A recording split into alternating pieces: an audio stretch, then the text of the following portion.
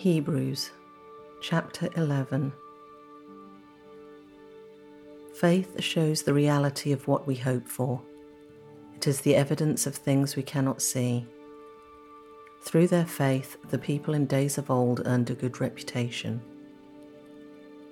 By faith, we understand that the entire universe was formed at God's command, that what we now see did not come from anything that can be seen. It was by faith that Abel brought a more acceptable offering to God than Cain did.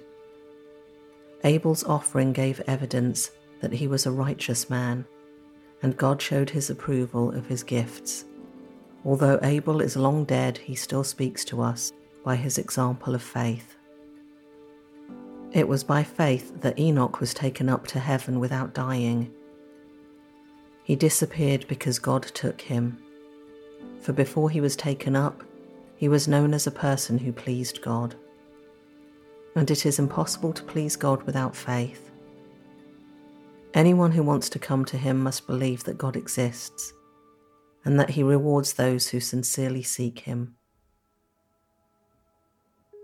It was by faith that Noah built a large boat to save his family from the flood. He obeyed God, who warned him about things that had never happened before. By his faith, Noah condemned the rest of the world, and he received the righteousness that comes by faith. It was by faith that Abraham obeyed when God called him to leave home and go to another land that God would give him as his inheritance. He went without knowing where he was going. And even when he reached the land God promised him, he lived there by faith, for he was like a foreigner living in tents. And so did Isaac and Jacob, who inherited the same promise. Abraham was confidently looking forward to a city with eternal foundations, a city designed and built by God. It was by faith that even Sarah was able to have a child, though she was barren and was too old. She believed that God would keep his promise. And so a whole nation came from this one man who was as good as dead, a nation with so many people that, like the stars in the sky and the sand on the seashore, there is no way to count them. All these people died still believing what God had promised them.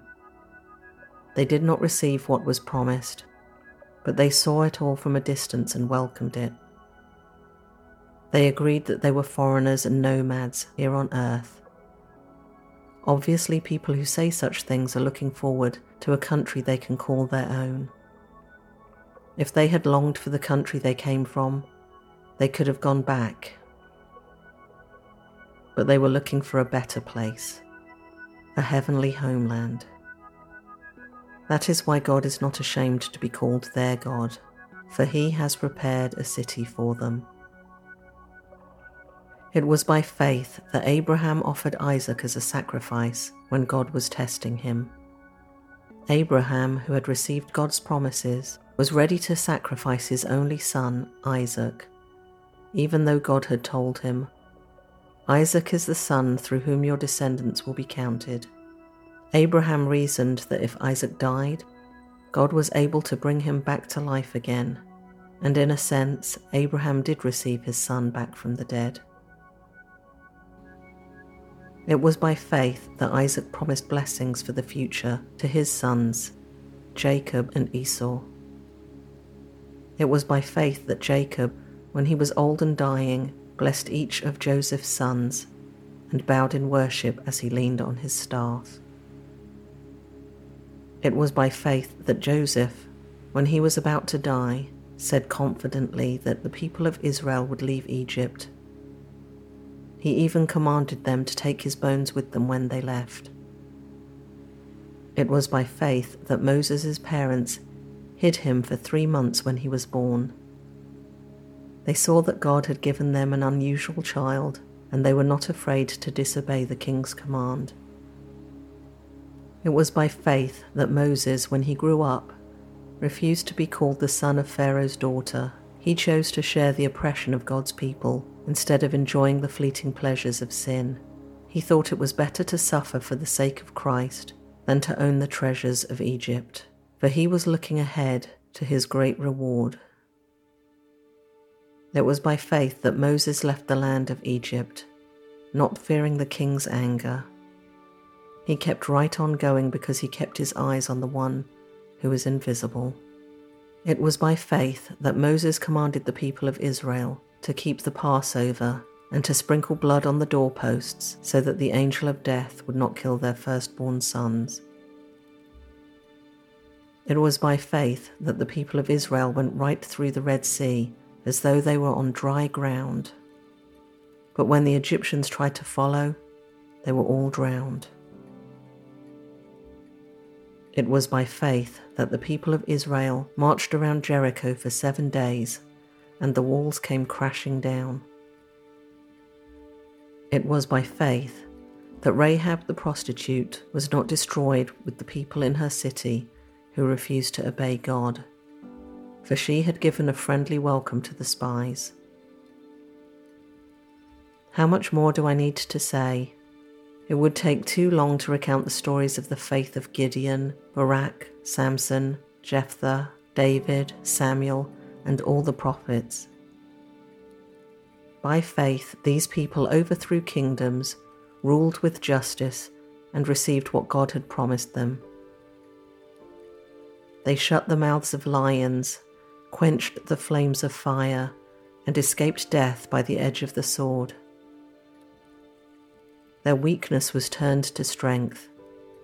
They became strong in battle and put whole armies to flight. Women received their loved ones back again from death.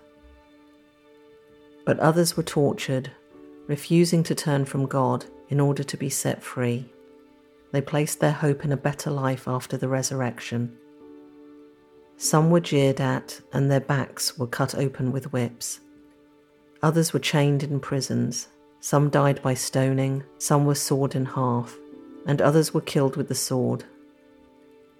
Some went about wearing skins of sheep and goats, destitute and oppressed and mistreated. They were too good for this world, wandering over deserts and mountains, hiding in caves and holes in the ground. All these people earned a good reputation because of their faith, yet none of them received all that God had promised. For God had something better in mind for us, so that they would not reach perfection without us.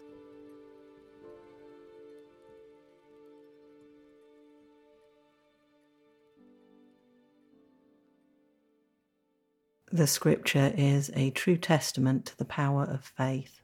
Faith can be life-changing. It can be the difference between life and death. I think about verse 29 when it mentions, "It was by faith that the people of Israel went right through the Red Sea as though they were on dry ground. But when the Egyptians tried to follow, they were all drowned." And so when I think of life-saving, the photo for today's show jumped to mind immediately. I was in New York on the Staten Island ferry. It was a wonderful summer's day. Manhattan was receding in the distance. The boat was getting ready to go past the Statue of Liberty, and I was sitting outside just waiting for a good view when I looked up and I noticed that there were lots of bright orange life vests. There were hundreds of them, and I guess there's meant to be enough for one for each person. But as you can see in the photo, they're kind of secured by thin pieces of wood. So I'm not really sure if they were needed, how easy they would actually be to extricate from their home. But as I look at that picture, it makes me think about how the Lord is always with us. He's always there, waiting for us. If you're in New York City and you're looking for something inexpensive to do as a tourist, the Staten Island ferry can't be beat because it's free. Those big boats go back and forth from Lower Manhattan to Staten Island, and you get to see the Statue of Liberty. Not as close up as if you were in one of the cruise boats, but you get a really good view. I've been on it a couple of times now. I don't really know what's there at Staten Island. I've just used the boat to spend some time and get some great pictures.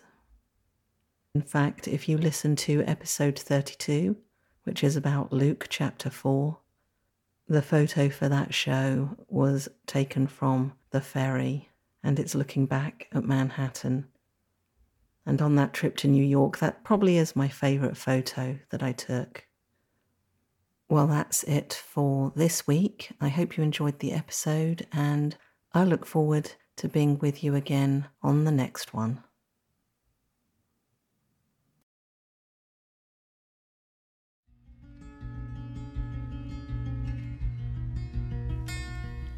To download the photo from today's episode or any of the other episodes, visit ttlm.pictures.